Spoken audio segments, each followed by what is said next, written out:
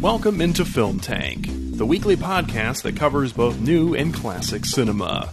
On this episode of Film Tank, we discuss the 2015 film from the Wachowskis, which is Jupiter Ascending. If you would like to get in touch with Film Tank, you can always email us at filmtankshow@gmail.com. You can also find us on Facebook, Twitter, and Instagram at Film Tank Show. And you can listen to all of our episodes on our website, filmtankshow.com, or on iTunes. And now, here are your hosts, Nick Cheney, Toussaint Egan, and myself, Alex Diekman. Hello there again, everyone, and welcome in to episode 201 of Film Tank. We have arrived in the 200s. Yeah, and what awaits us? What awaits us in this brave new frontier of Film Tank? Well, likely in the next 100 episodes, we will do episodes on films better than the one we're going to do today. Oh, let's hope. Let's hope. We can only aim for the stars and hope we can reach higher. A good barometer will be, how many films are we going to do that's worse than this? I mean, yeah. I believe in the potential of film to offer new surprises, new opportunities, and I believe that we can sink just a little bit lower. If we're allowed to see them, that is. If we're allowed to see them, that is, you know? So, anyways, that voice you hear opposite myself, Alex Diekman, is Toussaint Egan. Hello. Yes. Hi, I'm here. With us as per usual. Yeah. Also here, contemplating life and also what the fuck is going on, is Nick Cheney. Yeah. Hi.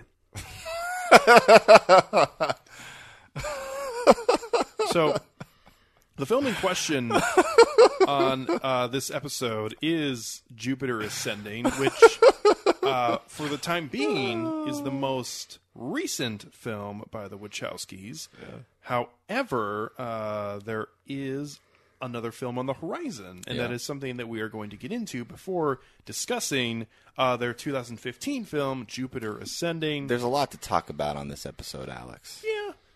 And we will eventually get to the film in question. Oh, yeah. A film that 4.5 years ago, myself and Nicholas saw in the cinema. In IMAX, no less. Yeah. IMAX 3D. Yes. It was a very poorly attended screening. How many people were there? Well, in all fairness, I'm pretty sure it was on a weekday. Yeah, we during did not the have winter. full-time jobs. No. No. So it wasn't like we went opening night or on a Saturday evening. And also, just in general, going to the IMAX on a non-opening night showing is usually a barren wasteland. I mean, at that point, IMAX 3D was going for like $18 a ticket. Yeah. No, I mean, I remember I saw when I took my dad to see, I think, Furious 7. Okay. Like, after we had seen it, like, the opening Friday. Mm-hmm. And I took him to see it in the IMAX, like, the Saturday, but it was during the day Saturday. And even that, which I believe did very well in the box office, was, like, because it was during the day, and because it was IMAX, there was, like, 5 other people in the theater. Well, that sounds about right. Yeah. So, we are going to get to this film, and also we're going to talk about some news surrounding the Wachowskis, and... Oh, one of them. Oh, well, there. And a property of theirs that may have a little higher esteem than Jupiter Ascending. But all that going to come up shortly. First, we don't really spend too much time talking about current events, at least giving them their own segment. Mm-hmm. But there are a bunch of news stories that have happened recently. As of this recording. Yeah, which is in August of 2019. Yeah. And these stories felt noteworthy, especially for people who talk about film for their podcast. So it's been absolutely fucking nuts. Let me tell you. Yeah, I mean, with the proximity of this news, how they can sort of like coincide with one another in such a short time span, I was like, I'm not used to such big sort of discussion pieces. I'm not used to the discourse like running on multiple different wheels. You know what I mean? I suppose. So I guess actually I think we should start with a nice tie-in from our last episode, if that's okay. Yeah. And I guess it is not the story that's the furthest away from our recording, is the other story we're going to talk about in a few minutes. Happened a week and a half, 2 weeks ago. Anyways, this other story, the one we'll start with, surrounds the last, not the last episode, but episode 199, which was about Spider-Man Far From Home. Yep. And there is news that's come out within the last couple days. Can't wait for the next film.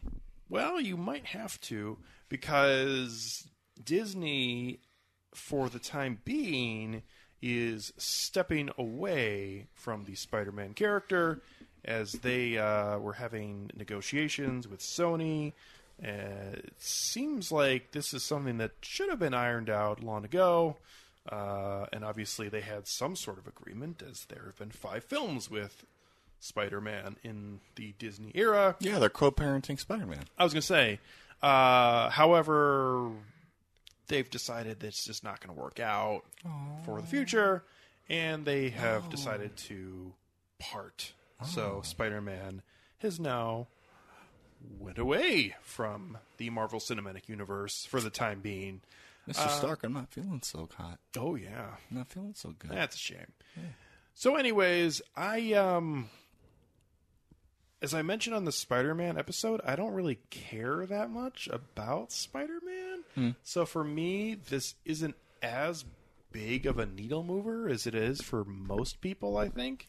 So I guess I'll kind of casually give my opinion on it. Yeah, sure. I just think that it's kind of doesn't feel authentic. Like, it just feels like a total construction of some sort of ridiculous pissing war between two multi-billion-dollar companies that have decided that they're just going to make this little spat they're having public, and it's just turned into a pretty gross rights war, I guess, that really just seems not very authentic to me. It just feels totally fabricated. It feels like this has been deliberately published in such a way, and I think that the statements from Sony sort of lend credence to this, that this information was actually published explicitly in order to elicit a certain reaction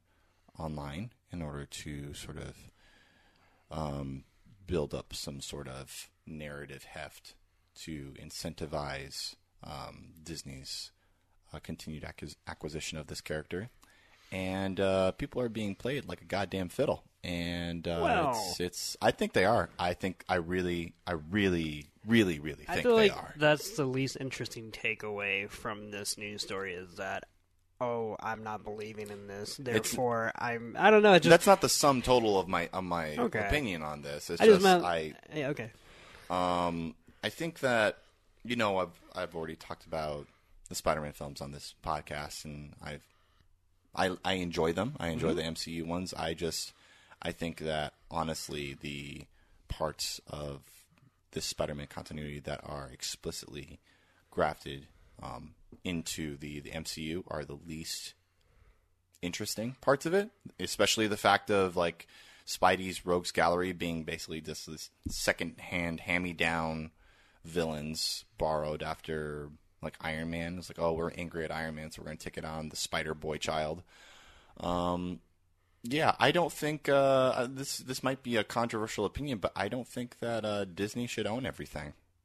I don't think that they should. Don't think that is a controversial opinion. I'm being facetious. Oh, I'm being facetious. Okay, I just Yeah. No, because I'm right there with you in the sense that I'm like Alex. I don't give a shit about Spider-Man, but I'm probably the one person here that gives a shit about Spider-Man. But even I'm like, regardless of the quality of these films themselves, and I do enjoy these films, I don't think that Disney should own everything. No, and that's what I was about to say, is that even though I don't care about Spider-Man, I was slightly giggly when I read the news, because I just think that any company, even if they're also part of the problem because they're a multi-billion-dollar company, whatever, that can at least, not let Disney have their ball during this round of recess. Have they really? I mean, I know that for now they have, but they've already made 5 films. Okay. I know But if you look at the fact that Disney just killed off, and I'm not saying they'll never bring them back, but Iron Man and Captain America, Sony is not taking Doctor Strange or just whatever. Like, Spider-Man, and clearly, and the MCU is literally baking it into their narrative that Pete is, like, going to be the new Iron Man, which is so funny now. And, like, I don't know, I just, like, they are taking a character. Now, if this doesn't come to fruition, it doesn't come to fruition, and then, I wouldn't say I got played like a fiddle. I just, like, am reacting to the news as it is being published right now. And so I'm taking this literally, and sure enough, I will not be surprised if it turns out it's just a negotiation tactic between the two soulless companies. But right now, if this is all we have as far as information which one's goes, the good company? Which one's the good guy in this battle? Real tough question. I bet it's the one that has all my favorite superheroes in it. I bet it's the one that mashes them all together in one big film. Yep. I bet it's the one that keeps on, like, getting the biggest box office ones and then trades off a lightsaber to the other one. Nick, you were saying? I was just going to say that I just think that while this is in no way going to deter Disney from doing anything and or slow them down in any which way, like, what a perfect way to, quote-unquote, start their new story arc. I mean, I know they've had phases, but no one can give a fuck about phases. This is truly the second era of the Avengers, whatever. And for them to only get one film in before another company is like, yeah, I don't care if our movies were shitty.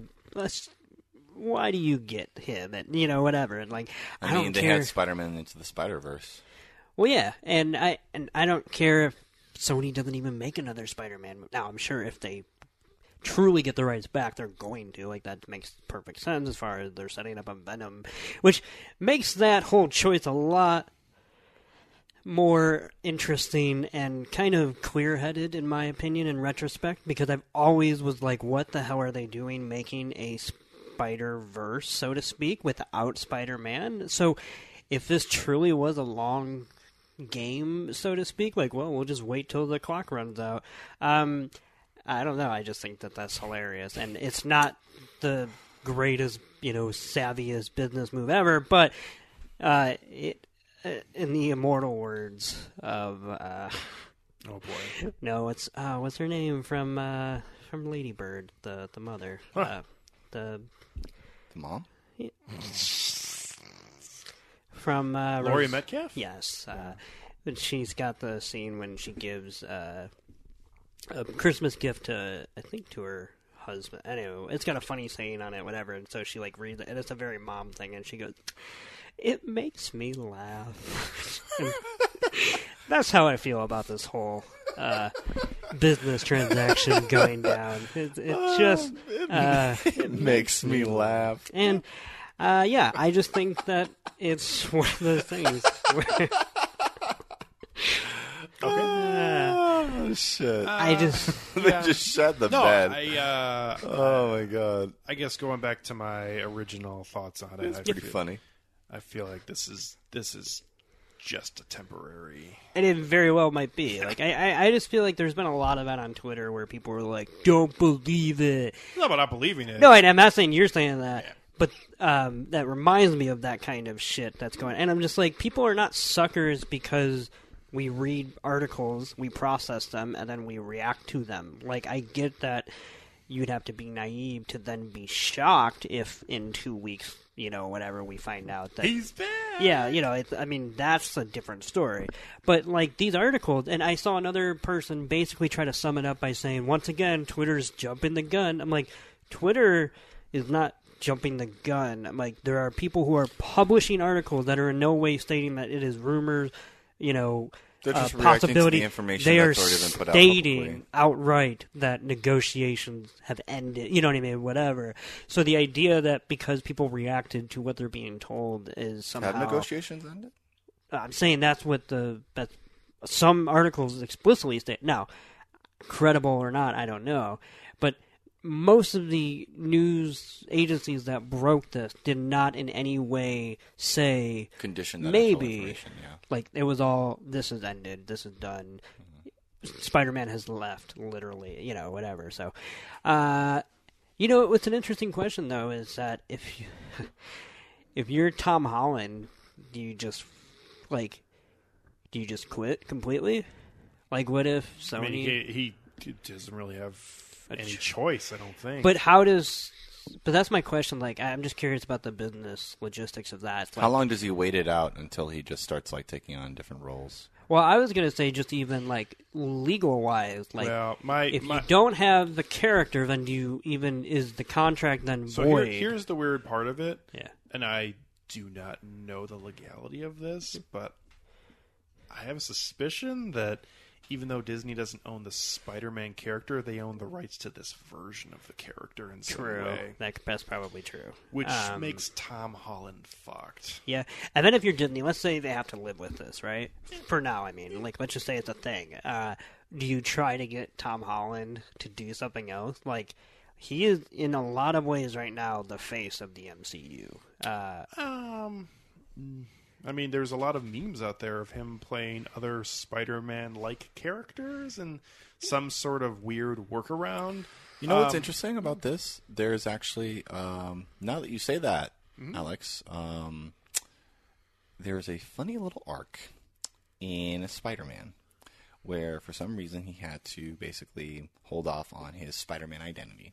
And basically, he was trying on all these different alternative, spider personas. I have it in my, Spider-Man encyclopedia book. I remember reading that as a kid, and I was I think that was so weird. And I'd be like, you know what? Disney would pull that kind of shit. They would. They could literally just have him become Iron Man. There is a scenario where... Oh, yeah, that's true. Yeah. Yeah. It would just be so funny if Disney wanted so badly to keep Tom Holland in the picture without, quote-unquote, disrupting their continuity to the point where, they start going full Gotham on Fox with this. And, instead of having a Joker, because apparently WB is not okay with the name Joker, but you can have a guy named Jerome and paint his face white, but you can't paint the hair green. And no, this is literally the ridiculous over-under stipulation that the Penguin is known as Oswald, right? Yes. Yeah, no one's allowed to call him that and whatnot. Yeah. And of course, Bruce Wayne does not. No one gets to say the word Batman even in the finale when he gets to become whoever the that Caped is. Crusader. Yeah. Oh god. But that, I just wonder if Disney even romanticizing the idea of doing that to be oh, it's Tarantula Boy. What is it? Monkey Spider? Night Monkey? Yeah, I was going to say, name him Night Monkey. That's the new meme that I saw earlier today. Yeah, this one I saw as well. Yeah. My guess is probably not. That seems actually pretty beneath them. It does. Yeah. But it would make me laugh. Yeah, that seems like something DC would do. Oh, and they have. They did it for 5 seasons, only on Fox, where Shane West played a very weird version of Bane. God, I love that show. Was it more weird than the version in the George Clooney Batman and Robin? Absolutely, because Oh, at least boy. that one looked like it's Oh boy. At least that ended after an hour and a half. out of a comic book. No, yeah. Oh boy. So, we'll have more to come down the road on the Spider-Man MCU merger that is now non-existent. No more home. Well, He really is far from home now. Yes, no home. I don't know. I kind of feel like they have an opportunity here for some sort of fun with the Spider-Man Homeward Bound. Now, I was going to say with the home video release of Spider-Man home video Far release. From Home. Okay. Anyways, you're missing the mark here, I think, a little bit on what I was trying to say. Yeah. But at the same time, I don't know. I feel like Oh yeah, because it hasn't. You're saying as far as how? Oh, yeah, it hasn't come out yet, Yeah, so- that's true. they could have some sort of fun marketing campaign It's with it. so funny because people are talking about this, and like I feel like collectively we've all been Men in Black because, like, there was a time in which there was the Paramount logo in front of Thor. Like, I know obviously that Disney in the first Avengers. Yeah, I don't yeah. even remember Like that. I know that like Disney. Only like 7 years Yeah, ago. like I know that they own it all now, but we're acting like this has to be the way it is, you know, for the rest of our days until we die, because Disney isn't dying; he's cryogenically frozen, and I don't know. It's just like it's one of those things where I'm just like, we're not that far removed from a world where they didn't own all this shit. So how can I don't know? Yeah, it's it's just fine. Like it's to me, in all honesty, because I don't have really deep feelings for Spider-Man. It's all just kind of noise. At this No, I point. mean, and I'm with you there. I guess it's less about the character and more just, for me at least, about like the actions. and just kind of like good. Let's see it happen again. Now, is there any scenario where this is going this route because of what happened with the Hulk? Because Hulk is still dual owned, isn't he? Because they don't. That's why they won't like do a. Yeah. Yeah. No, it may be. And is that character not coming back now too? Like it just seems. Maybe they're gonna be like they go on their own adventures. The Hulk and Spidey. Didn't the Hulk go with the Guardians of the Galaxy at the end? No, that was was just Thor. Yeah, All right, because they're that's gonna be right. as Guardians of the Galaxy. That's right. And then until they're not, and then because Thor needs Hulk. to go back for his. Hulk stayed Old movie. on Earth, and now he's Smart Hulk or whatever, and he Yeah. can just Yeah, he was. he can pot around to wherever the fuck he wants. You know, it's like he can be hitchhiking, like in the Incredible Hulk, He does Taco Tuesdays now. television show, Adorable scene. like Lou Ferrigno. It really was. Just putting his phone out and hoping some I kind was person at picks him up. Best Buy the other day, and that was the closest I've ever been to buying a Marvel movie, was actually picking up Endgame, because I very much enjoyed that movie. Oh, you bought it. I didn't. Oh, So that was the closest I was tempted to. you don't own any of them?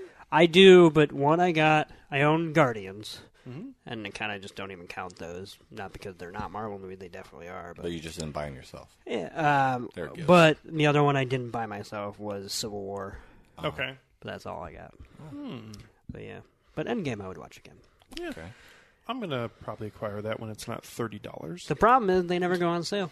No. The other day was not tempted, but I was thinking about buying one of them. I can't remember what, but there's 20 of them, and I was like, why the hell is this $24.99? This came out 8 years ago or whatever. I think it was maybe the first Captain America. I don't know, but Now you know how I feel when I walk into a GameStop and I was like, maybe I'll give Call of Duty a try. Nope. I don't know how you feel. That's how you feel. That's a uniquely Tucson experience. Nope. Call of that's- Duty, all those shit goes down in price. Does it not? No. I feel like every time I ever go into, but that's because Even after a new version comes out? No, not even after a new because it's Call of Duty or because Because what? Activision doesn't give a fuck. Oh, because so one publisher, you mean? Yeah. I was saying because in general, like I remember one time I was like, I can buy this game that was super critically acclaimed for $7. You're gonna because it came out only 2 years ago. You're going to like, have to go back like a decade in terms of like releases because I bought, not to sidetrack this or anything type of shit like that, I went and bought Infinite Warfare, which is the one set in far deep space I because know it's the only one I played in the last like 10 years. exactly. It's like a colleague of mine wrote a really good article about it. It's, maybe I'll give this a shot. It was still like $49.99. And I'm just Yeah, like, maybe that's it's a Call of Duty thing, but in But general, it's like the most critically panned game Yeah, but in it's this probably series, the- and it's been like 3 or 4 years since it came out. And I'm just like, how the fuck has it only gone down to price like $10? That's pretty fucking nuts. That's weird. Yeah, that's That's how I feel about that, and that's how you felt about Marvel films. It's not how I feel about that at all. Well, I'm sorry. I will not get in bed with that analogy. Okay. Well, So we were just recently, well, not just recently, we were just talking about recently, Recently, a minute ago. in the news. Yeah. Talking about a character who is moving on from making films, but we are also going to mention a film that is moving on without coming to the theater, which is The Hunt, which the release was censored and canceled. Basically, by Universal, deciding that they will not release. Yeah, this was self-imposed. Oh, yeah. Shall we say censorship? yeah. Which is, if I recall correctly, In the wake of those two terrible mass shootings, Which it two? was. Yeah, I mean, I'm just like I'm saying that. the most recent. the most I recent know, ones. but I'm just like that's what's so Which will soon fucking not be the stupid most about this recent. whole thing. yeah, I mean, it's a What- stupid thing. Were they never? I mean, were the other mass shootings somehow more acceptable? So therefore, we can watch Die Hard with a vengeance. I mean, think it had more or what- to do no, A with Good the Day to fact Die Hard. of There the we go. response after those mass shootings, and then It's the certain same certain response. politicians falling back on the violent media excuse again. they went after video games. beating that drum. Yeah, at this point, I'm less like angry and be like, "Rah, rah, rah." I don't give a fuck anymore. I'm really just tired. I'm just like, this is as old as Marilyn Manson. I don't give a fuck anymore. I just Yeah, I but don't Marilyn Manson got to put out their music. This is like literally a step forward in. Well, we can't do this because people will get mad. Like, It's not there's- entirely true because Marilyn Manson was nearly like banned from like Walmart back when that was a thing before like digital distribution. Well, and shit in like that. fairness- go to So- Walmart. In Yeah. fairness, in the wake of September 11th, there was a shit ton of music that was censored off of the radio. Oh, yeah. Now, it was still available for purchase at the store back when people used to do those kind of things. yeah, back when people used to do that. But in terms of it being released for consumption over the radio, there were a slew of songs that were removed from having airplay. This is the second major censoring that I recall since The Interview was the one that came to mind from 5 years ago. And that eventually got a release on Netflix in some capacity. Which I kind of assume The Hunt will follow some sort of similar path at some point. Guess, but like if you're Universal and you don't want it released, why would? Because the Interview was slightly different because clearly theaters they did were want not it going to released. want to show it. They didn't want people to like go out in public because what North Korea was going to bomb us because we were going to watch this movie. Whereas Netflix was like, well, we'll just release it. We're not forcing anyone to watch it. Anyone can log on to Netflix. Who's what I mean? We're whatever the bullshit logic. You know what's was. funny? When Alex, when you said The Interview, I totally forgot what the fuck that film was, and then you like Nick, North you Korea, yeah. you then like explained on it more. I was like, oh shit, now I remember Yeah. that movie. And like that was a thing that was going to be just a forgettable, and it still is. But Seth Rogen, James Franco comedy, whatever. But it will now always be at least notable when you think back on it because of that. Yeah. And I remember I watched it because it came out on Christmas Day. I remember that as well. I remember watching the first 10 minutes and thinking, this is stupid. I'm done. I remember watching it, like turning it on, thinking this is not very good, but I owe it to my country to finish this movie Oh, because I man. will not let the terrorists win. Oh, man. So, okay. So, I will start with this. First of all, I'm probably about as angry as anyone that this film was not being released. Not necessarily even because I really wanted to see it, even though I was interested in seeing this film. That's just it being self-centered for a bullshit reason. It's just, An it incredibly just bullshit reason. doesn't matter. No, it doesn't. Like, we day to day have just hours upon hours of nonsensical dribble just being broadcast over the internet and over the television. I was going to say, why is YouTube still a thing? But genuinely, that I mean, is... There was at one point an NRA network where they had 24-hour-a-day programming dedicated to having people talk about their fucking guns. Mm-hmm. And whatever. But it all gets roped in the same thing of this idea that people should be allowed to express themselves in whatever that is. Yeah, Scientology now has its own channel. Can you imagine if, like, in the 80s, if when Dan Quayle makes a joke about Murphy Brown, if then the producers of Murphy Brown are like, guys, I think our show is a little too intense for the airwaves right now. Candice Bergen, I'm sorry, but we're gonna pull the plug. No, like, it's just like, it just makes no fucking sense that because politicians will always point to pop culture, all they ever do is co-opt pop culture. Think of how many times a fucking asshole has chosen a song for their candidacy tour or whatever. Think about Ronald Reagan. The entire, Yep. like, his entire, Thinking like, about him. tenure as... What about him? Well, I'm going to explain right now. It's like, because during his entire tenure as the president, like, he basically co-opted, like, American pop culture as a way of, like, soft diplomacy to be able to trump up his own sort of, like, different initiatives and shit.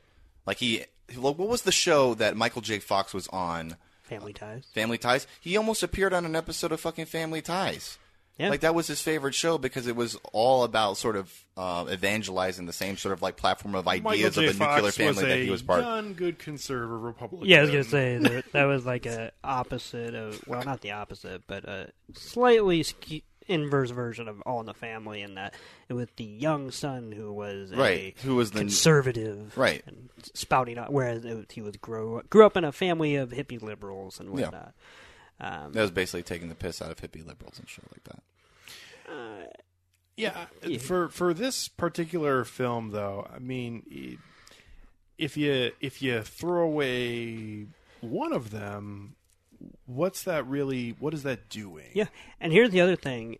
Every article I've read about this movie, and specifically about this movie and the development of it being shelved, has stated the plot summary differently, depending on the author, I guess. Some articles say it's about a bunch of Trump lovers who get together and hunt for sport and hunt liberals. Other articles are saying it's being shelved because it's about a bunch of liberals who are very rich who want to hunt Trump supporters. So I don't like, people haven't seen this movie, and yet it is a they haven't even seen the trailer apparently. Litmus test for no, I think they have, but like they genuinely didn't. You know, because trailers are trailers, and I'm not saying it's not in the trailer, but it can flash by you, and it can very much be a Rorschach test for what you already think about a most dangerous game type situation. Like, if you think that is an inherently capitalistic thing, or if you think it is more of an exploitative thing, you know, and whatnot. And but I just think that's the whole problem right there, is that everybody's talking about something that they've never even seen, and yet releasing the movie would actually do more good than damage, because then people are either going to not see it and forget about it, or see it and be like, wow, it's a good thing we made a controversy over nothing. You know what? I think the other thing about it is this whole thing is just totally meaningless to me personally. It's Universal. What are they doing? Well, you know what's interesting? They released all the fucking Purge movies. They did. And they released them on July 4th. Seriously. And they have another one planned. No, you know what's interesting, though? Universal is the same company, and I don't know how I feel about this. Actually, I do know how I feel about this, but this is slightly more sensitive because it's about one person rather than a collective, nation, whatever. Mm-hmm. But Happy Death Day to You, Universal. Mm-hmm. That was supposed to be released on Valentine's Day, and they moved it a day before because a father of a child who was killed in a school shooting that took place on Valentine's Day said, I don't want there to be a movie called Happy Death Day to You on the day my daughter died in a school shooting, when this movie is about a student going around possibly killing off. Okay. So how... That is a fucked up situation that I cannot begin to ever articulate any empathy or sympathy for, because I would just be at a loss, and I can never know what, obviously, anybody in that situation feels. But that is a movie that has nothing to do with your pain and tragedy, and yet Universal actually heeded to those calls, and that just happened earlier this year. So I feel like is this a weird company mandate that is now like slowly gaining traction? Is there some weird, and especially because these two issues are related, it is gun violence that links the two. That's still bullshit. It is because first it was one person, but. At first, it was one person that was able to do it. So, of course, when The Hunt comes around, I guess because collective people. Now, when The Hunt got canceled, I didn't hear about any sort of backlash or even political name dropping of the movie until after it was canceled, and then people dug up clip. So it could not have been that prevalent. I'm not saying I'm on Twitter and social media and news like 24/7. When was this even slated to be released? Like not long from now. Yeah, September. September. Yeah, like pretty much within a couple weeks or so. And it's funny because they said that Universal has said that they were already, before they decided to cancel, but they were already dialing back marketing. Okay, so it's like you made the choice to try not. So were you trying to sneak it into theaters? The other thing about this that's so fucking ridiculous is we've had just obscene mass shooting / gun violence in this country for decades at this point. Yeah. And that movie was going to come out. If the El Paso shooting hadn't happened, it probably would have just came and went to the theater. And I agree. And here's the other thing too, is that the medium of film is something that, while communal as far as going to a theater and whatnot, is so tied to a calendar that is totally divorced from current events. I mean, that's just what it is. Yeah. When it happens, when something tragic happens, and television postpones an episode, I get that. Television is something you, especially nowadays, I don't know that it would happen because we're living in the day of streaming, DVR, and all that, whatever. But Buffy was going to have a school shooting episode, and then Columbine happened like 2-3 days before. I get that. They took that episode off. They aired it months later, but I just, whatever. Hannibal, after a school shooting, decided to postpone some of their very graphic episodes. And that was kind of weird because that was just because they depict violence and not even because it was like I think because maybe some were children. But still, it has no real resemblance to anything that was actually happening, whatever. Not to step too far out of this line of thought, but it also happened earlier this year, like at least in the case of like anime, where like on July 18th there was like that huge fire that destroyed Koyani, which killed like 34 people. It was an arson attack. It was like a major mass killing, and then they delayed an episode of a show that dealt with firefighters, and then even changed the color of like the flames and shit like that.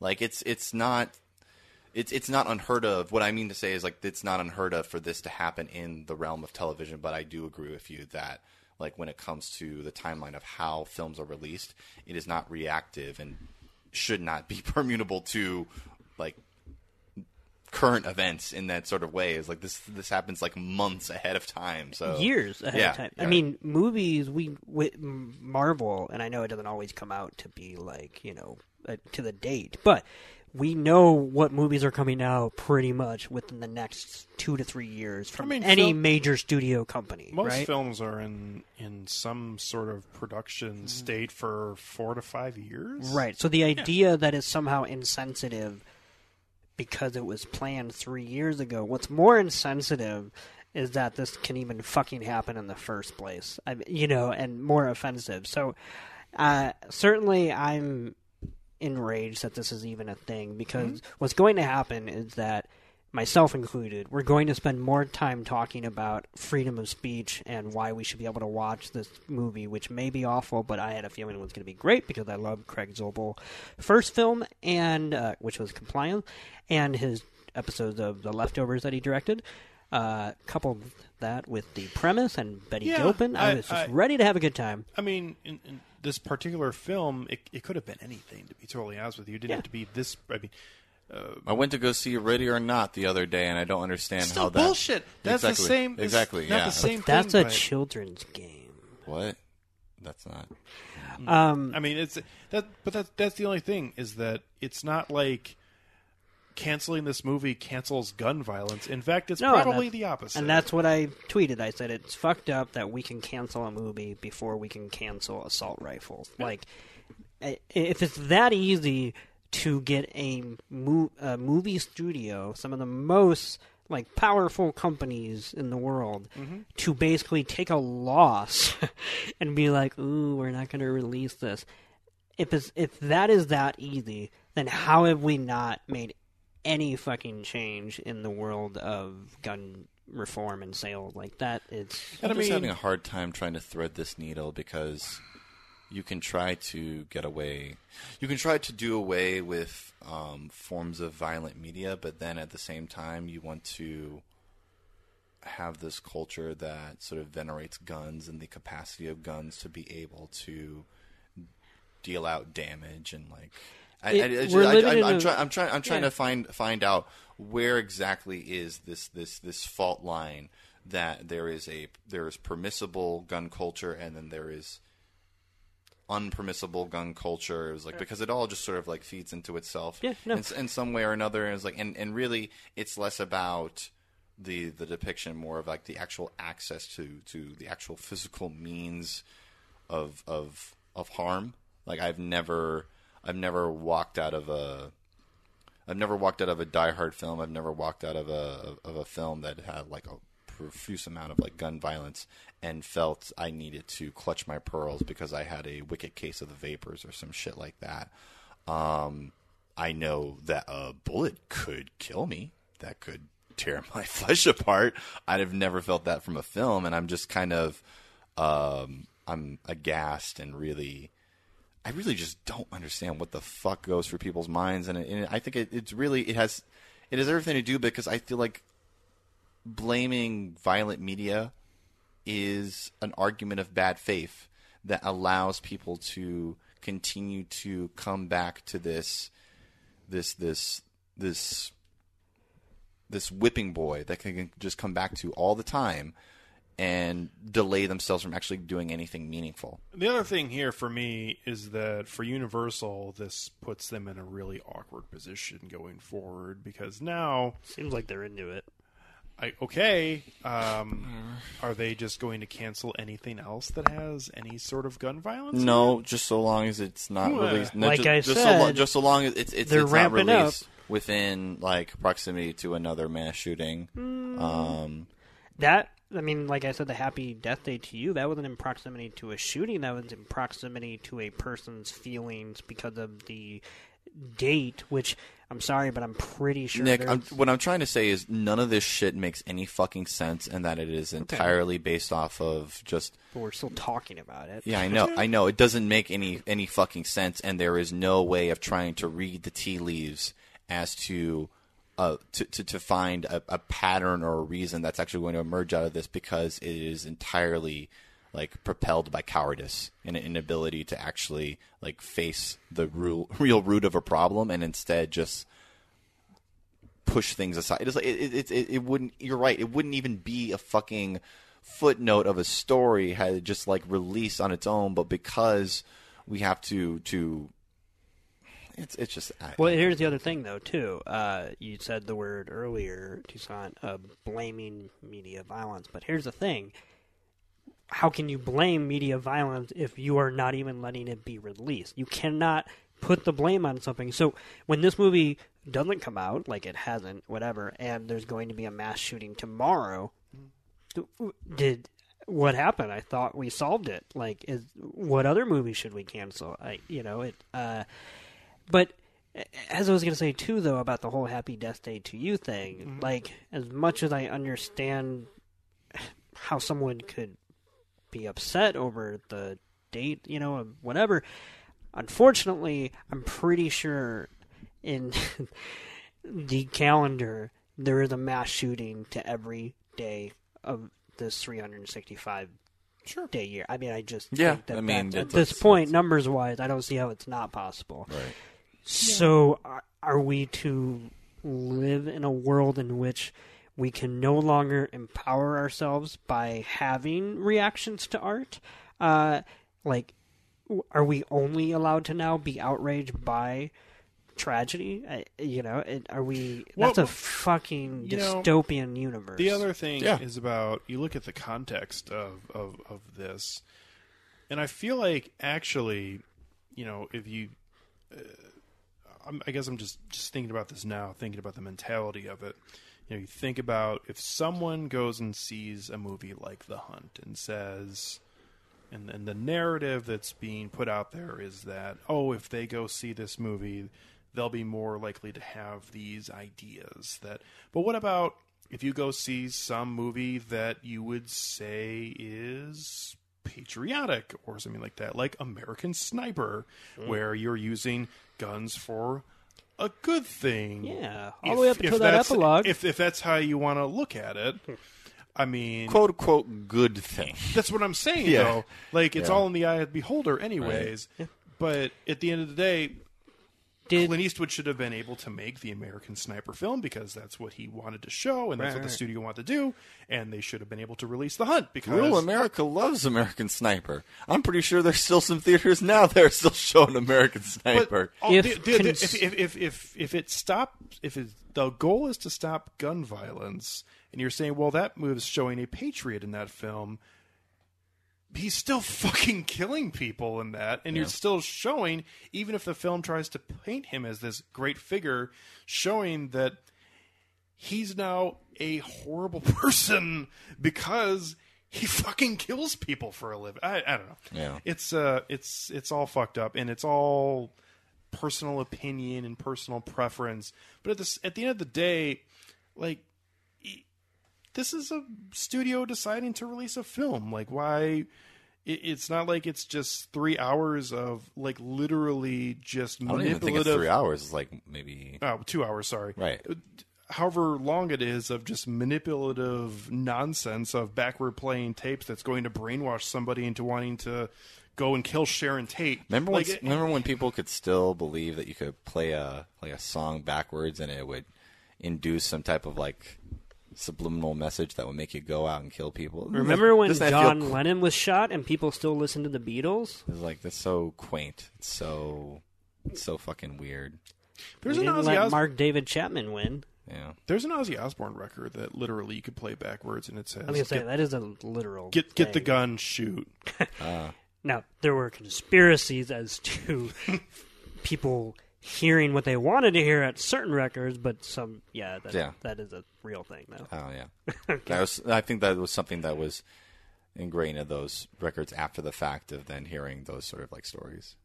I think it was from simultaneous, and it was people thinking that because it's possible in whatever record From what I recall, the specific example I just gave was totally done as a joke. Yeah, I mean, that's mostly, it's like the production company for It's Always Sunny in Philadelphia, those three guys. At the end of every episode, there's the picture of the three guys in hoodies, and then there's a random sound clip, and if you play it backwards, they're saying something each and every time. Oh, okay. It's very Twin Peaksian. Yeah.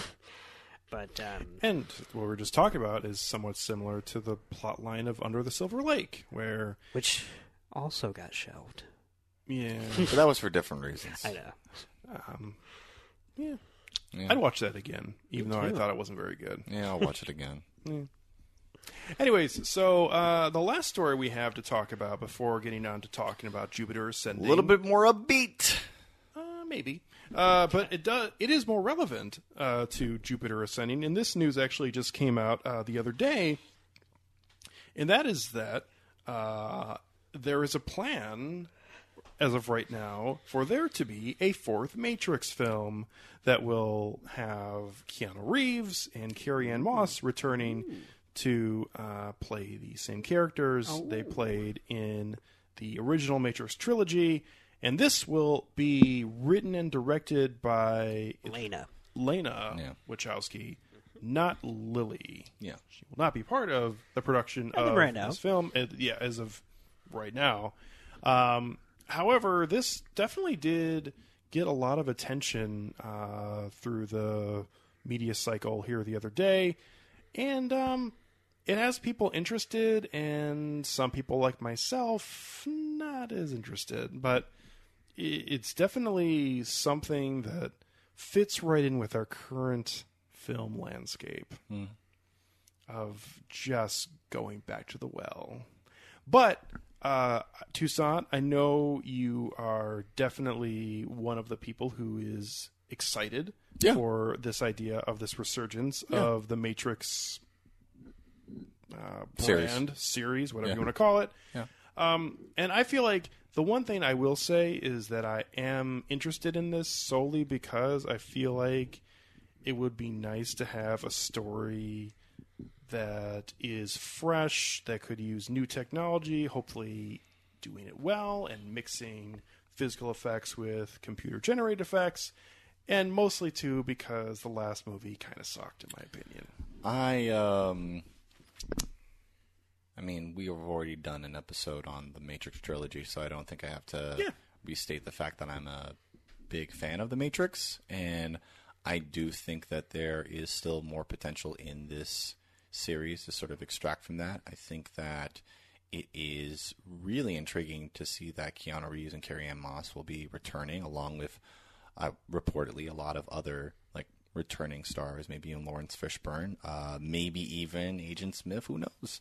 I'm mostly excited for this for the fact that a lot of people from behind the scenes are going to be a part of it. Jeff Darrow, who was a very prominent cartoonist, who was influential, very instrumental in sort of the visual development of the Matrix world, is going to be coming back and contributing new sort of concepts to it. So that's got me excited because I've always enjoyed sort of the visuals and icons of the Matrix.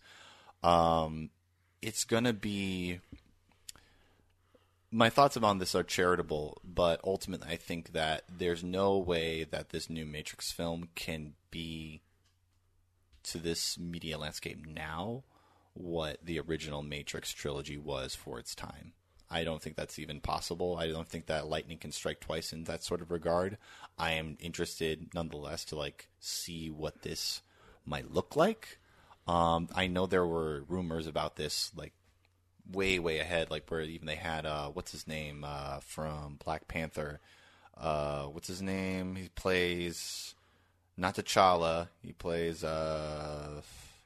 Martin Freeman? Not Martin Freeman. No. Oh, the guy from 12 Years a Slave? No, he's not in that. He's Doctor Strange. No, that's not what I'm saying. Anyway, yeah, but there's the one guy. Shut the fuck up. Anyway, there's the guy who basically played the villain in Black Panther, who is also slated to be Michael B. Jordan. Michael B. Jordan. That's what I meant. Sorry. But what's also kind of concerning about this is that we looked it up before the recording of this episode. Lana and Lily's production company, which was based out of Chicago, actually closed down over a year ago, citing that they had no other projects in development at that time, and they started that a couple of years ago. And what's even more interesting is when I was looking up about Lily and her lack of involvement in this, is she wasn't involved in the second season of Sense8, even though they co-created that together. I think she decided to step away from that for time. So it's been a while since she has been involved in any principal project. So I think maybe she's just sort of retreating from public life and doing her own personal stuff, and that's fine. Are we completely sure that their production company in Chicago closed down due to finances? Or I'm not sure if it's finance or not. I just know that it closed down. Well, I was going to say, or was it a victim in the battle of roller skates versus spaceships that happened one fateful dawn? And it wasn't rebuilt by the Abraxas family after the fact. Nick is referencing a film we'll be talking about here in a few minutes. Thank you, That Nick. That's actually a really good potential. May or may not Yeah. be good. Yeah. No. May. Yeah, that's I mean, it's. I'm waiting for more information to sort of come out, but I'm optimistic. I want to be excited for this, even though I know that something that I intrinsically valued about the original Mixed trilogy is already gone and will not be able to return, and that is the presence of Gloria Foster's rendition of the Oracle. And I feel like the Oracle is such a huge part of that trilogy, and to know that I don't know. It's it's hard. See, I feel not as close to Gloria Foster as you do in The terms Oracle of... is like the Yoda of You can have a Star Wars movie without Yodas. yeah, but you can't. Yeah, the Star Yeah, Wars. but you In have can't. fact, of some them. people would prefer that. Yeah. Hi, I'm Yeah. Nick. I feel like it's going to be really tough to not have Agent Smith in this. I actually kind of agree with that in the sense that I would be okay with a Matrix movie without that, but because this is the world of codes and computer program, like there's almost no reason why an icon, literally, such as Agent Smith, does not appear in some capacity. I feel like, to me, he's just as synonymous with the Matrix as Keanu Reeves. Neo is. See, it's funny because before you said Neo, I was gonna say Morpheus. Like Neo is like third or fourth or fifth of what I think about when I think about like what makes the Matrix as a trilogy of films. Because I kind of think part of Neo's arc is that he's both obviously the one, but also completely insignificant. Yeah. In a sense, or He's whatever. the audience surrogate, Yeah, but at least in like the first film. but like Morpheus and his sunglasses and The red pill and the blue I'm just pill. saying, like, The red pill and the blue pill is the most persistent, like, yeah, cultural. anybody could be sitting in the other chair. Is basically what I'm saying. Right. But I'm with you in that Agent Smith is pretty much the face of what I think of when I think of the Matrix. There we go. But I will say I am excited by the possibilities. Now, all of these possibilities in Don't the mean air. Jack until. Could go down the toilet. Well, I was going to say we'll start to cease to exist with every new news article that comes out. We'll start to get a more of a sense of what this project is going to be with every passing casting announcement, possible posters, teasers, trailer. All of that will then literally start narrowing down whatever this final product will be. But at the moment, I'm almost the most excited I will ever be probably for this movie right now because it's exciting to think of what they could do with this movie. Sure. And while I may not probably love the final product, this is a franchise, I think, compared to most, that deserves one chance to try and come back and enliven its, I would say, world. Because I think that there is a lot there in a way that, like, I don't think there was a lot there in the original Rocky franchise, but we got 2 Creeds, and those are actually good movies, so good on them. Yeah. But The Matrix is not an itty-bitty tale. It's this wide encompassing. I could see an entire, like, and they will never do it, and obviously, because we already know, but, like, I could see a whole new Matrix movie made by one of the Wachowskis without a Neo or any of them. Like, Right. I think that would make much more sense. I agree. So that's why I am very trepidatious with you, Alex, because it's just that little detail is making it sound like, okay, they're really going to try to do a quote-unquote sequel. I want another Animatrix.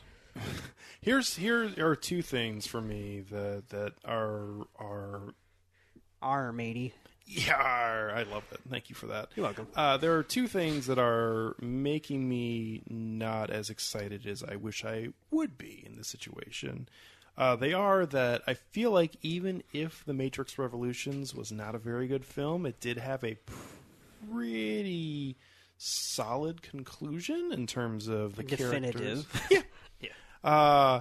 And the other thing about it that has been, I don't know about bugging me, but I feel like if we hadn't had the John Wick Keanu Reeves resurgence, this project would not be happening. No. And I will say, too, even though that... Which makes me feel even more that it's a cash You mean grab. the lake house isn't doing for you? Well, and not only that, but like even John Wick, the franchise, in its third film, seemed like a audition tape for him and Lawrence to be like winking at the camera and like, You're thinking you're back. I'm thinking I'm back. But one thing I will Lawrence say, Fishburne is going to have to go through like a Carrie Fisher workout program because he is not in shape. oh come on, you just put a duster over him, he's fine. He's just old man Morpheus. Yeah, I mean, Old man Morpheus. Old man Morpheus. Old man Morpheus rolling out there like Jabba the Hutt. Yeah. Come on. Now he's got sunglasses because he's blind. Who touched my morphiness? Also, still angry that Clark won't write sports columns. It's fine. That's actually my favorite part of that fucking film. Why? He's so great. I just love it. I just don't buy him playing a character named Perry White. Okay, I'm sorry. I checked your Dropbox. I checked your It was Dropbox, like I didn't yeah. see. It was like I wanted copy. No fucking copy. Where the fuck is the copy? Well, also, too, no, he did have a copy, and it just had a bunch of blank spaces on it Yeah, still. there was nothing. It's like a Taylor Swift song. Oh, That's pretty good. What I was gonna say is that the other thing that actually has me worried, which is weird because it's like this is not a good enough reason to want it, but I also think that the Matrix as a story mythology is, and I should say, can possibly be so expansive that the idea that they're coming back for one film just sounds like, what are they going to do in 2 hours? You know what I mean? Like, Right. if they said we're going to do a trilogy, now I'm not saying that would I think be, they're testing the waters. which I get, but if it fails, then we're just going to be, at least those 2 and 3 truly do feel like they are a continuation and a, like you said, definitive conclusion to the story they started. If they're testing the waters just to set up a sequel that may never happen, like that's going to be the shitty. Hello, Revolutions, you will no longer be the shitty Matrix, you know. This will just be Terminator Salvation. Yeah. Or Genesis. It'll just be, we can do more of these, right? What do you think's the title of this movie going to be? You think they're going to still move with the whole like R sort of theme? Arr. Matrix. What do we got? We got Reloaded and Revolution. Yeah. Maybe this one is the Matrix Rebirth. Remix! Yeah. Rebirth is probably closer to what it's actually going to be. I think Remix is... Matrix reboot. But just The not even Matrix trying anymore. release. Matrix Resolution. Okay, we're just saying The words of art now. Matrix Random access memory. Rain. Yeah. The Matrix Rally. The Matrix. Okay, now he's just breaking out a thesaurus. Now and, like, we're looking just for, looking for Roly poly. just going down the R's and Yes. thesaurus. Okay, Alex. the Matrix roller coaster. Yep. Ooh, that's I it. like that one. Kind of go on that. Same thing with the Terminator series and the Jurassic Park series too. The series. The Matrix Dark Fate. Restitutions. Matrix Reparations. Reparations. I was just gonna say. I love it. Matrix Reparations. I mean, they do owe us.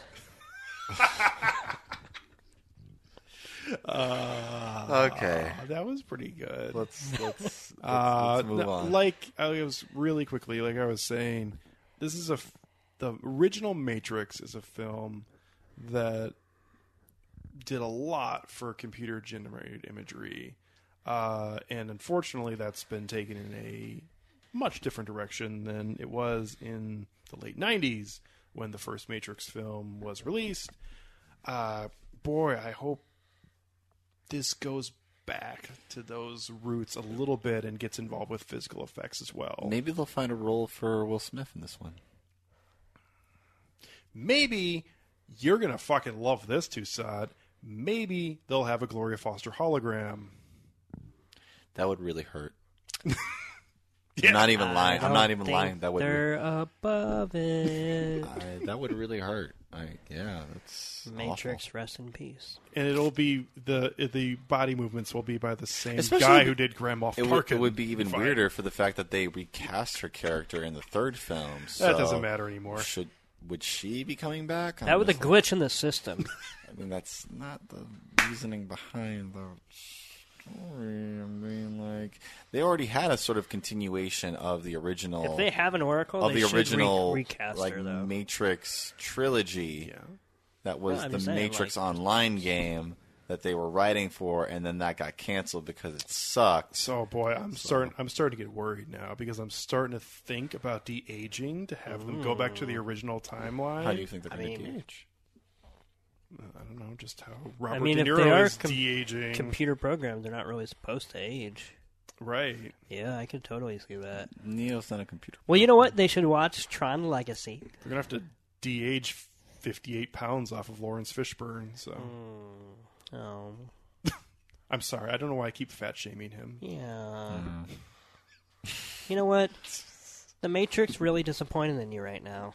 The Matrix is really disappointing. We're talking about it as it is sentient. We're talking about it as it's Genesis from Terminator Genesis. It's really disappointed in you. Yeah. That movie's shit. Yeah.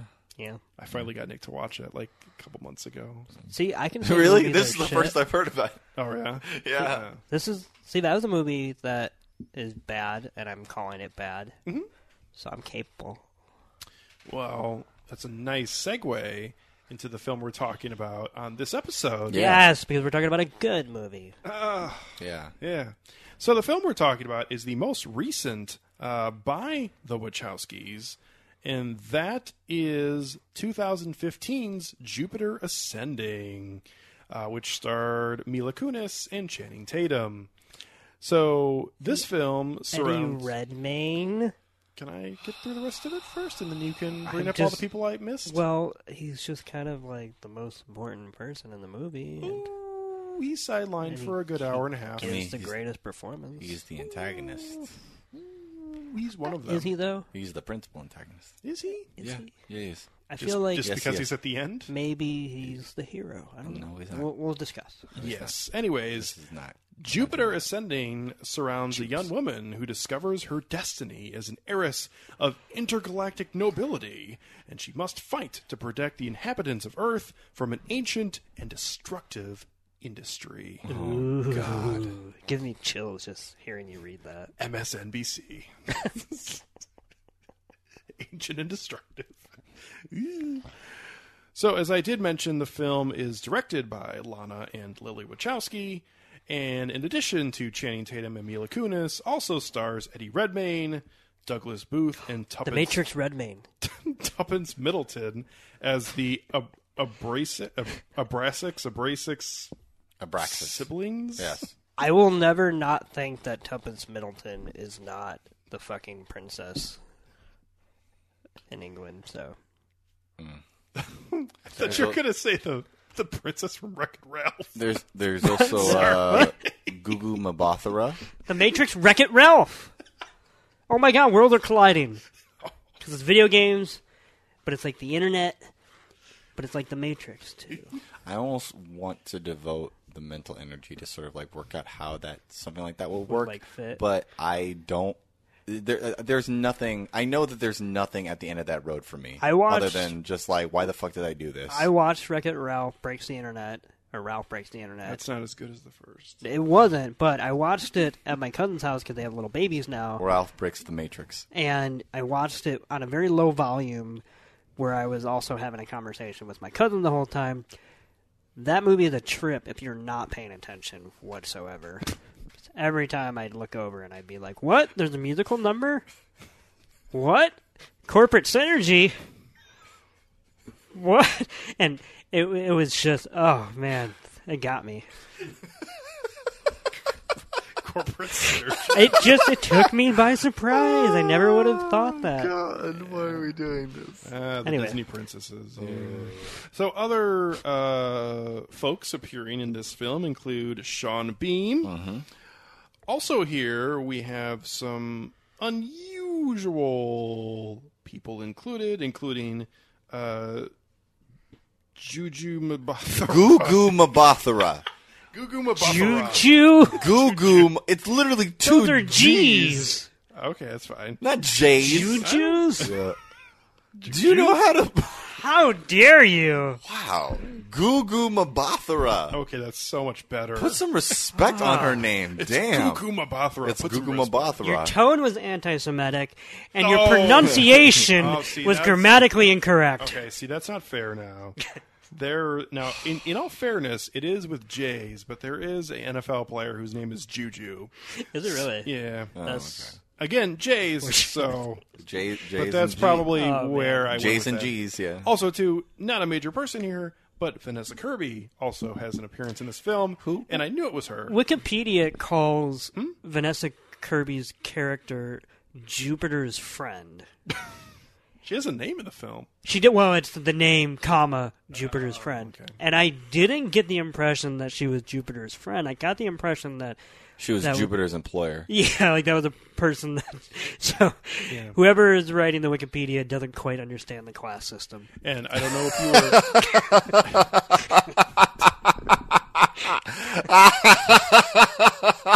were... Holy shit. Oh, I told you we were going to have fun tonight. that was And Tucson, I don't know if you literally do not know who she is, or if you were just ceaselessly asking me that, but she was just in the last Fast and Furious movie, and she was also in the Mission Impossible movie last year. What? Was she the She the was sister? She was the Shaw's- sister. No, Shaw's sister. Really? Yeah, the same age. Whoa. Oh. And yeah, so her career is on the way up from where it really was in is. 2015. Yeah. Yeah. Well, I was going to say, starting The Crown after that, and now she's blowing up. Yeah. Okay, so who wants to talk about this first? So myself and Nick went to go see this in the theater 4 years ago. And I believe this was payback at the time for me making Nick go to see Exodus Gods and Kings. Sounds about right. Yeah. Or it was the other way around, but yeah. No, I think You this two, was, I never know. Yeah.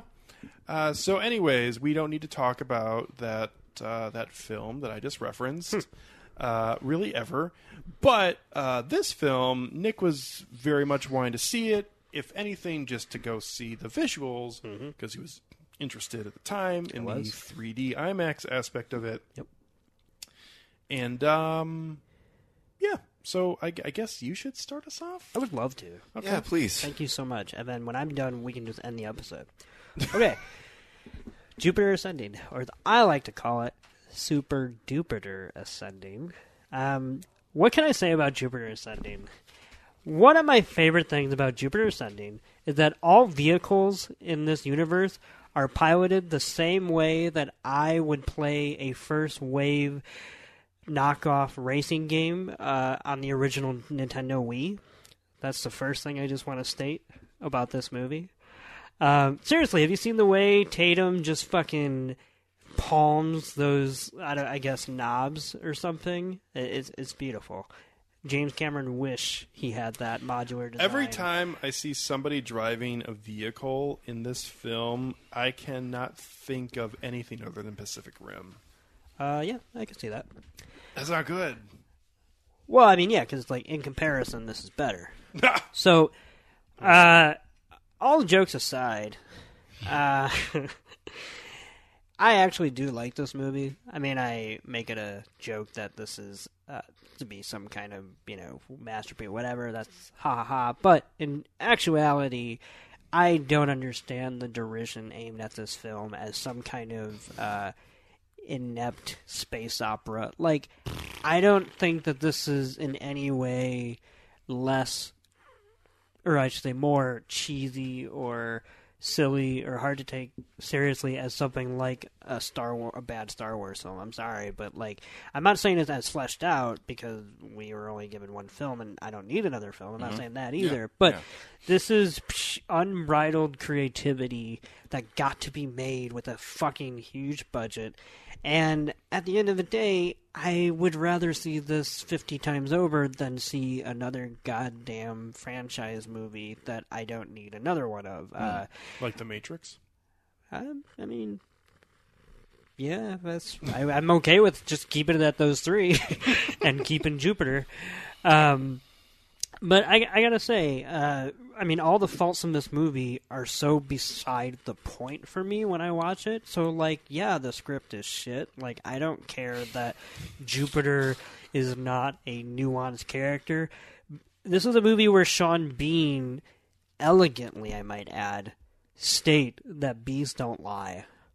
And if you're not, like, on the verge of tears when you hear something like that, and you realize that humanity... Maybe I shouldn't have gone first. I don't know.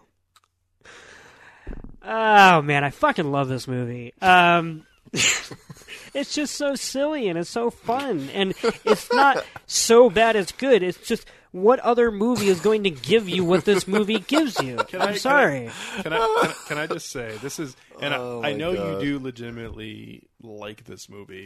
Yes. But I will say, I feel like... You're laying on a little thick. Well, I was just going to say, I feel like you are a kid in a 5th grade book report class that was given randomly a film that you had to sell to the rest of the class. Yeah. Because this doesn't feel genuine. Oh, well, you can say that, but it is. I mean, I don't know. I genuinely think that the visuals are stunning at places. Yeah, they are. Why aren't they? Yeah. I don't see how it's a fucking subjective take on CGI. Yeah. What? No, I'm grimacing because the quality of the visuals, or I didn't say the Jupiter is one of the most visually inventive, like, science fiction films that you've come across. I was talking about the character. Yeah. I'm not saying I think the graphics here are not good, but that's my opinion. Yeah, you can enjoy them. So. I just do, and good. I will. And I'll keep sitting here grimacing, but you can enjoy them. But well, you said it wasn't genuine, so that I take your grimace to be more of like I meant your introduction. You're calling bullshit or something. No, I meant some of the positivity that was coming from your brimming from your little it's introduction. It's a there. Fun movie, man. Yeah. The aliens from Mac and Me show up and perform this weird semi-abortion and then get chased out by a guy wearing gravity boots. Like, I don't understand why this doesn't do it for you guys. Like, what else in life fucked you up so badly that you can't get joy from this passion fruit? I don't... Okay. I don't know. It's just... There has never been anything in the last 10 years as weird as this on this kind of a budget. Name one other thing that got to play in a sandbox this big and fucking have this white mousy motherfucker walk around with a dog's erection at the nose. Like, you can't make this up. This is genuinely amazing. You try to describe it to somebody else, and you sound like an idiot, sure. But you know what? You always know in your heart that you're always going to be better than that person because they're going to look down on you. I really do wish I could have been in the room with the studio who gave me $200 million and was shown this and probably went, how the fuck do we get our money back? And in the end, he got swings. Oh, God. No, but I genuinely do think that 90% of the cast is in on the joke and are... Eddie Redmayne wasn't. No, and that's why his performance is amazing, though. Like, I wouldn't want him in on the joke because he's not a good actor. But, like, you can't tell me that Channing Tatum mimicking running in space with his gravity boost, that in his head he wasn't just like, oh, fuck it, I'm just going for Brooke. Like, yep. I don't know. He Richard Simmons the shit out of that scene. Like, I don't know, man. I love this movie. I don't love it in the sense that, like, I mean that in the same way when I say I love and then put another movie in that blank. I just love what this movie is because it was allowed to be it. And I will say one thing genuinely about, I would say, a virtue of it before I hand it off, and you guys can bash it all you want. But this movie is closely related, I want to say, timeline-wise, to when the Wachowskis came out as transgender. Yeah. And I believe... Actually, and I Was saw it this before? in the It was before. Really? Yeah, I can't remember which but one. one was, and Yeah. the other one, yeah. Yep. But this was, I believe, the kind of, not end of an era, but the start of a new frontier for them. Obviously, career-wise, and maybe that didn't, whatever. But that title card, I think, says it all, is the Wachowskis and whatnot.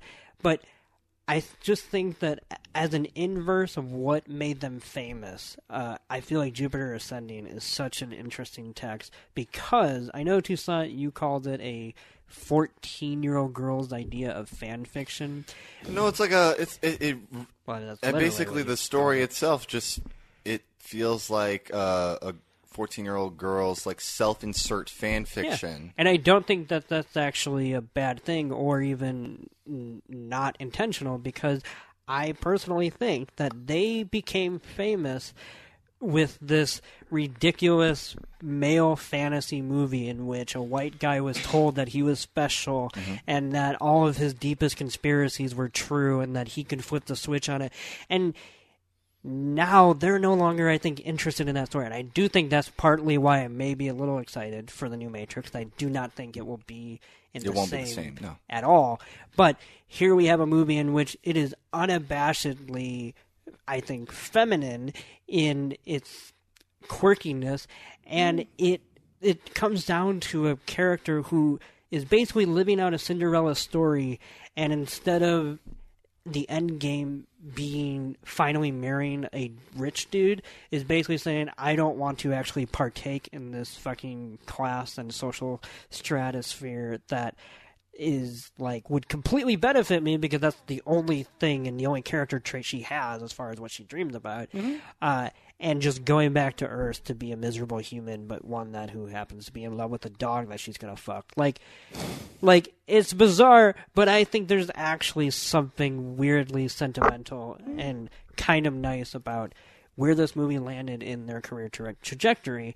And I think that when I hear people deride it, it's like it's understandable because obviously a lot of things here are bizarre and whatnot. The writing is subpar, whatever. But I feel like some people are reacting to the fact that they made a movie that was just unabashedly something they wanted to make. And I feel like sometimes the way people talk about this is like, how could they make The Matrix and this? It's like, how could they have made The Matrix? In my opinion, it's the other way around. It's like, this is, I think, the kind of thing they've always wanted to make. And while I'm not saying The Matrix is somehow a lesser work or anything, it's not. It's a better movie. It's a better franchise, whatever. But I feel like what made The Matrix probably great is that they worked under the confines of both the studio, societal expectations of them, and whatever. Probably similar to the first Tim Burton Batman film. Yeah. And so, but here, I think they probably made the movie that they wish they had as little girls, and and it's here, and I just think it's fun. I think it's funny. I genuinely do think at times it looks good. I mean, look at their career trajectory after The Matrix. I mean, you have Speed Racer, which is great. Cloud Atlas. Speed Racer has been vindicated by history. Yeah, it's it really has. Cloud Atlas, which I've still only seen the one time when we did an episode on it. But I actually thought it was quite good, even though it's definitely a little all over the place. You know, I will say this, and if I can go into my initial thoughts, even though I don't care for this movie and I bash this movie because it is genuinely just comically ridiculous, I do for sure appreciate the effort. And I think because this is a film that is no doubt original and also goes in for a lot of interesting sci-fi tropes and tries to have a somewhat different take on them. But at the same time, this is just a collection of shit that is just thrown at the screen, and some of it feels okay, and some of it seems like, holy shit. Like, you have a flying alligator named Mr. Greekin who goes around, who's a villain. So cute. I mean, And look at the way he's dispatched. Oh. You've got that. You've got all of the Because you know why? Because the Wachowskis, they don't see a glass ceiling. They see a glass floor. And you better not get fucking stuck in it, motherfuckers. the opening. First of all, one of the opening scenes. The only time we see the three Abrasics, whatever the fuck their name same, is, siblings together, is so bizarre. Mm-hmm. I mean, basically Eddie Redmayne just sort of shows up out of thin air. I think it's called holographic technology. Alex, thank you very much. I mean, that was just after they had harvested a planet, right? I believe maybe. Seems Yeah, that I mean, way. it's all empty, and it's implied that the whole point of the Abraxas's like intergalactic empire, like their economic empire, is that basically they harvest overpopulated planets in order to create like this blue goo that can then be used to Sean Bean gets caught up in these movies. Fuel cell regeneration. Finally gets Like to make it. I say that I really didn't understand anything about this fucking film, but I turns out I did. Like, I just reflect on it, and I'm just like, I understand it. I don't know how to feel about it. Is what I'm saying. The weird thing about their whole industry here, where they harvest planets, turn it into goo, and then bathe in the goo to kind of stay immortal or whatever. The only thing I can think of when I just say that out loud and see it visualized in the movie is like in the real world where mothers will eat their placenta after they give birth. Yeah. And like, I don't know why, but that's it kind of reminds me thing of I think about. that whole initiative that Peter Thiel was like trying to like go after, where he wanted to like siphon young people's blood inside of him so he would stay young. Did it work? I think that got shot down because he's Oh, a really? fucking crazy dude. Then why do we have blood transfusion?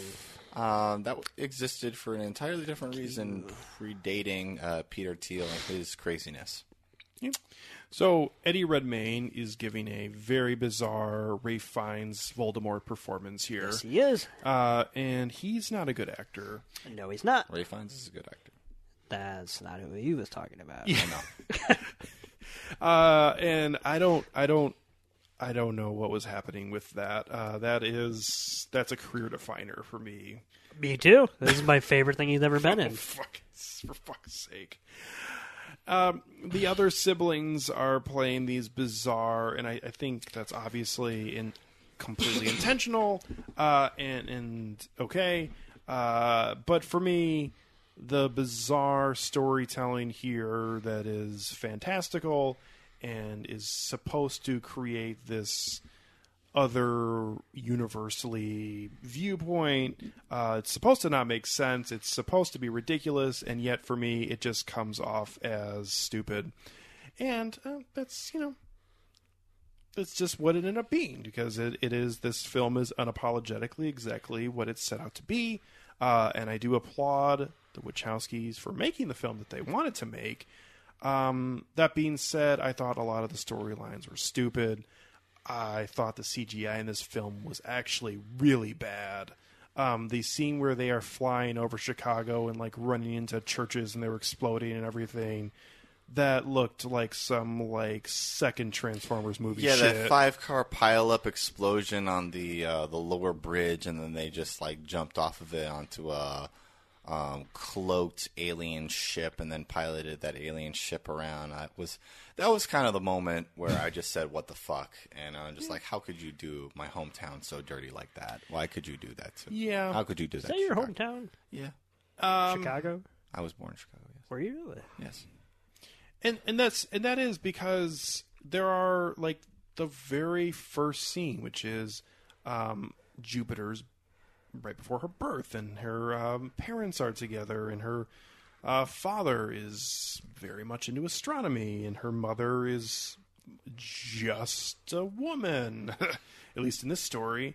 I'm just a girl. Yeah, a lot of that 4-minute prologue is actually pretty beautiful, I think, and then the rest of the film takes place. And that's I think ultimately my downfall here is that it just My downfall is the whole entire film. yeah pretty much. There was the one line that the father said when he was it's like the sky, it's filled with miracles, and I'm just like, we're going all the way Cloud Atlas in here, aren't we? Yeah, we're doing that. I will say one part of this film that I definitely genuinely love and appreciate is her holding the vial when she is told by the Jonas Brothers fill-in Abrasix triplet that Titus. that is holding 100 dead people in it, Yep. and she gets all flustered and drops it. And then it just looks like pre-cum, and it makes no sense. Or does it make perfect? I actually fucking love that I do because as well. that's Especially because I great. do like his reaction. I'm like, it's okay. Yes. We're going to put this in a pool and you're going to be younger, so that'll be great. Yeah. Also, too, I just see him taking like a squeegee and just like trying to get it off the back edge. into the back. back into the remains of the This is container. money. Come on, Yeah. we can't waste this. Yeah. I got not much left to say about this in general. It's just not good. Yeah. It's a mess, and you know what? It's I appreciate what it was trying to do much more than I would like if I saw a bad DC film. I would appreciate that a lot less. I appreciate Man of Steel a lot less than I do this. Okay. That's admirable. Yeah. Would you they say, still suck, but yeah. out of curiosity, Okay. that you, or didn't, but yes or no, that you enjoyed the experience of rewatching it, knowing what it is more than you did the first time having to sit through it? Or did it pretty much like, nope, this is just a waste of my time? I will say at least there was not like a catching up period where I had to like Is this ever catch going on to what this is. Yeah. I will say though, this film pretty quickly establishes what it's going to be. I think within the first 15 minutes. In the first lines, it's just like I'm an alien and I'm an illegal one at that. And it's like, Technically, I'm an alien. Yeah. But at the same time, I mean, I wasn't like dreading rewatching this. Let's put it that way. Like something like I would rewatch this again over something like Hereditary. So, all right. anyways, Respect. yeah, Tucson. All right, so yeah, I've had a lot of time to stew over my own thoughts about this film with this whole back and forth between Nick and Alex. I find it very hard to say anything intelligent about this film, let alone intelligible about this film, but I'm going to try. Every film is a miracle. You know that?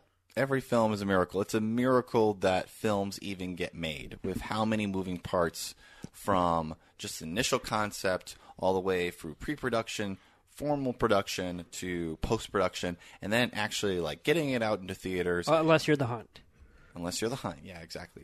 It's any films that's a dream deferred right there. Yeah, that's a dream deferred right there. Yep, and that makes it even more apparent that every film is a miracle. Every film is a miracle. You know what? This film is a miracle. I watch it, and I got to concur with Nick that where else are you going to get this? It's kind of insane. It's actually almost novel how fucking batshit this film is, and that it actually made it out into theaters, and that it totally owns what it is, and doesn't try to be anything else. And, I gotta admire it for that.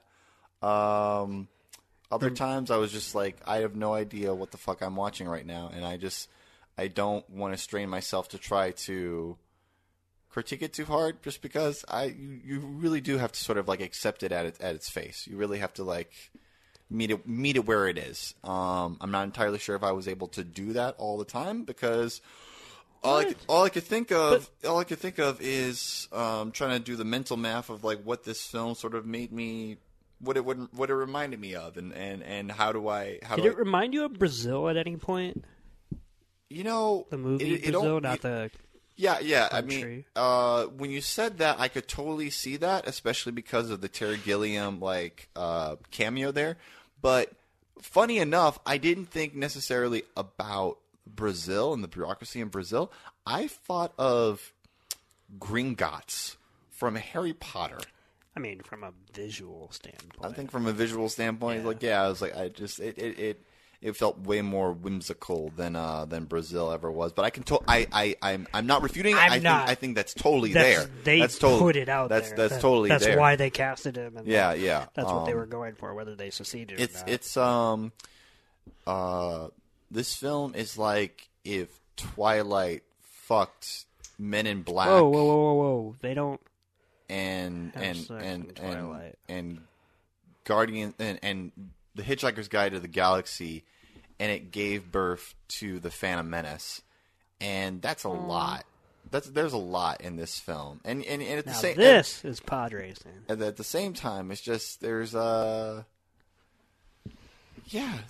nothing else quite like it. What did you think of the climactic moment in which our heroine defiantly smashes her iPad against the will of our antagonist so that the real estate transfer wouldn't take place? Like that. That's what I'm saying. Like that reminds me of I felt that. Of trade blockades in the Phantom Menace. It's that kind of shit. Man, okay, if this movie had Jar Jar Binks in it, people would have ate this shit up. No. There's nothing. I don't think there is a single character in this film that is as charismatic as Jar Jar Binks. Ooh. Really? I don't think so. Who's comparable to Jar Jar Binks in this film? I'm gesturing to the entire film. Name them. Name that character. I don't think there's any breakout. I don't remember Jar Jar Binks being in his private quarters, failing to have an orgy in Zero Gravity.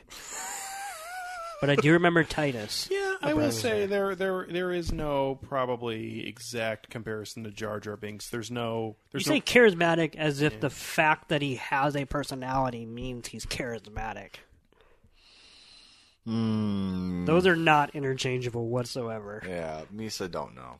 It's Misa don't know. It's You're a little too good at that accent. Yeah. Bees don't lie. Bees don't lie. They don't. There's no Effie Trinket here. There's no character that is over the top just for the sake of being over the top in this They're film. all over the top. They're all so over the top that everything is okay. They're all level, that levelness is all the villains are over the top. But they're not, though. That's the thing. All the villains are like depressed teenagers. That's true. Yeah. They all feel like true. they belong in a Jim Jarmusch film. Yeah. Oh God, you just got me hard. But hard up for cash. It's Mom, if you're listening. It's a great. Can I have $20? It's it's a film. It's a film, and I watched it, and I could have easily gone my entire life without having watched it, but I did, and now I know that I'll never forget it, and I can say that I will never forget Jupiter Ascending. Jupes. Yeah, that's another thing. Jupes. What's her last name? Jupiter Jones. Jupes Jones. Jupes Jones. Jupes Jones. Man. Yeah, it is nice when Channing Tatum gets his CGI wings back at the end. Oh my god! I mean, weren't we all waiting for that moment? Seriously, that was some. It's weird, but I mean, didn't think he was going to end up being Clarence from It's a Wonderful Life. There were but multiple parts where when he got thrown out of the airlock, and then he got a ship, and then he flew through a giant blockade of other little bits and bobs. There was a lot. There's a in lot this of movie. there's a lot of shit on the screen. Is what I'm trying to say. Well, I didn't understand where the fuck it was going. But there was and I actually a lot of this movie visually that is almost like copyright illegal, close to Guardians of the Galaxy, the first film. I mean, when did Guardians of the Galaxy come out? That's when it. Year prior. Okay, so maybe the Wachowskis have some explaining to do. But between the bodysuit that comes out in space, you know, like the whole visual conception of that looked very similar to the polygonal makeup of how the ships lay out. The shield. Form a shield and having them have to go through. I'm not saying that science fiction is a well that you can't tap from the same water. Right, but the proximity of those two films and like the design, I'm pretty sure that a lot of the people who worked on that film worked on the other film. Yeah. And maybe not. Fuck, man. But Guardians of the Galaxy, you know, has a raccoon that talks and like, yeah, he says like funny things sometimes. That's but a it story doesn't that have Channing Tatum playing the Muppet Ralph. So that's a story that is definitely more mainstream and definitely more comprehensible. Which I never thought I would say about Guardians of the Galaxy That's of pretty all things. mainstream. But What's that? Guardians of the Galaxy. That's what I'm saying. I mean, for a time, that it wasn't. story is more mainstream. The plot line is definitely more palatable for at the time, that was audience. the weirdest that Marvel got. But it wasn't that weird. I mean, it was the weirdest that Marvel got at that time. I think it was the most energized. What was that more Marvel weirder got. Like, before I think that the point soundtrack was way from more. Marvel? Okay, it may have been weirder That's than what what I'm they saying. previously did, That's what I'm saying. but it didn't go that far outside. I know, like there's this, which is like there's Guardians of the Galaxy, which is vanilla milk toast weird, and then there is this film, which is like several trips of ayahuasca weird. It's fucking weird. Jupiter's Ascending is fucking weird. Yeah, they have her putting a pad on him to stop the bleeding. Or as Toussaint calls it, Shut the fuck up. a tampon. There was a lot of just poor information that was given when we were younger, apparently. Toussaint, don't be embarrassed, okay? When I was in 7th grade, I hate you so much. I was tasked with doing a presentation in my science class where we all had to pick a disease. And for extra credit, I let my teacher pick the disease for me, and she thrusted upon me the responsibilities of presenting TSS, which is Toxic Shock Syndrome.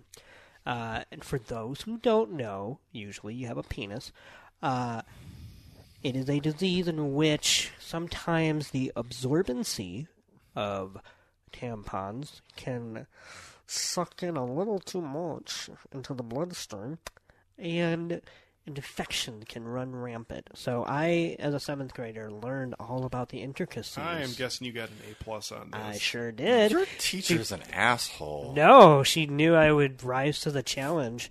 And before I even gave my presentation, I got to, like, lead the class, and I was like, okay, Oh, no. guys, we're going to talk about some serious stuff right here, so I need, like, the giggles to, you know, fall by the wayside. So repeat after me, Oh, boy. vaginal fluids. And then they repeated, and then I said, okay, all right. And then I would say a few more. And they did, and we all got through it as people and human beings. And you know what?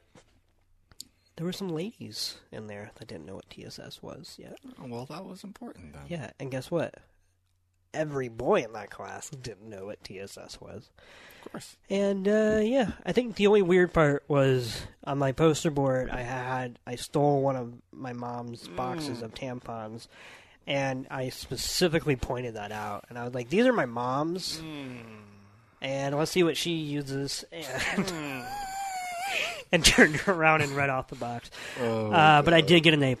And I just want you to know that it's totally normal to get confused between a maxi pad and a tampon. That's just that happens. God damn it. So anyway, that was such a long-winded story to just rip on Tucson even more. So that was good. Listen, because we're talking about Jupiter Ascending, and I already feel like I'm in my own corner. You're really in your element today. Thank you. Yeah. I will go. Okay. Yeah, you go. What you got? Final ratings. Let's do it. I give this film an unironic 3.5 out of 5. I enjoy the hell out of this movie. I think scene by scene, I am watching something that is just energetically delivering shit I didn't know I needed to see until I see it. And you know what? It's incoherent. It's a mess. The characters are not well defined at all. But do you know what also not well defined? The Bible. But guess what? That's one of the greatest compendium of shit thrown at the wall ever made. So in summation and in closing, I just want to say that if you like the Bible, you would probably like Jupiter Ascending.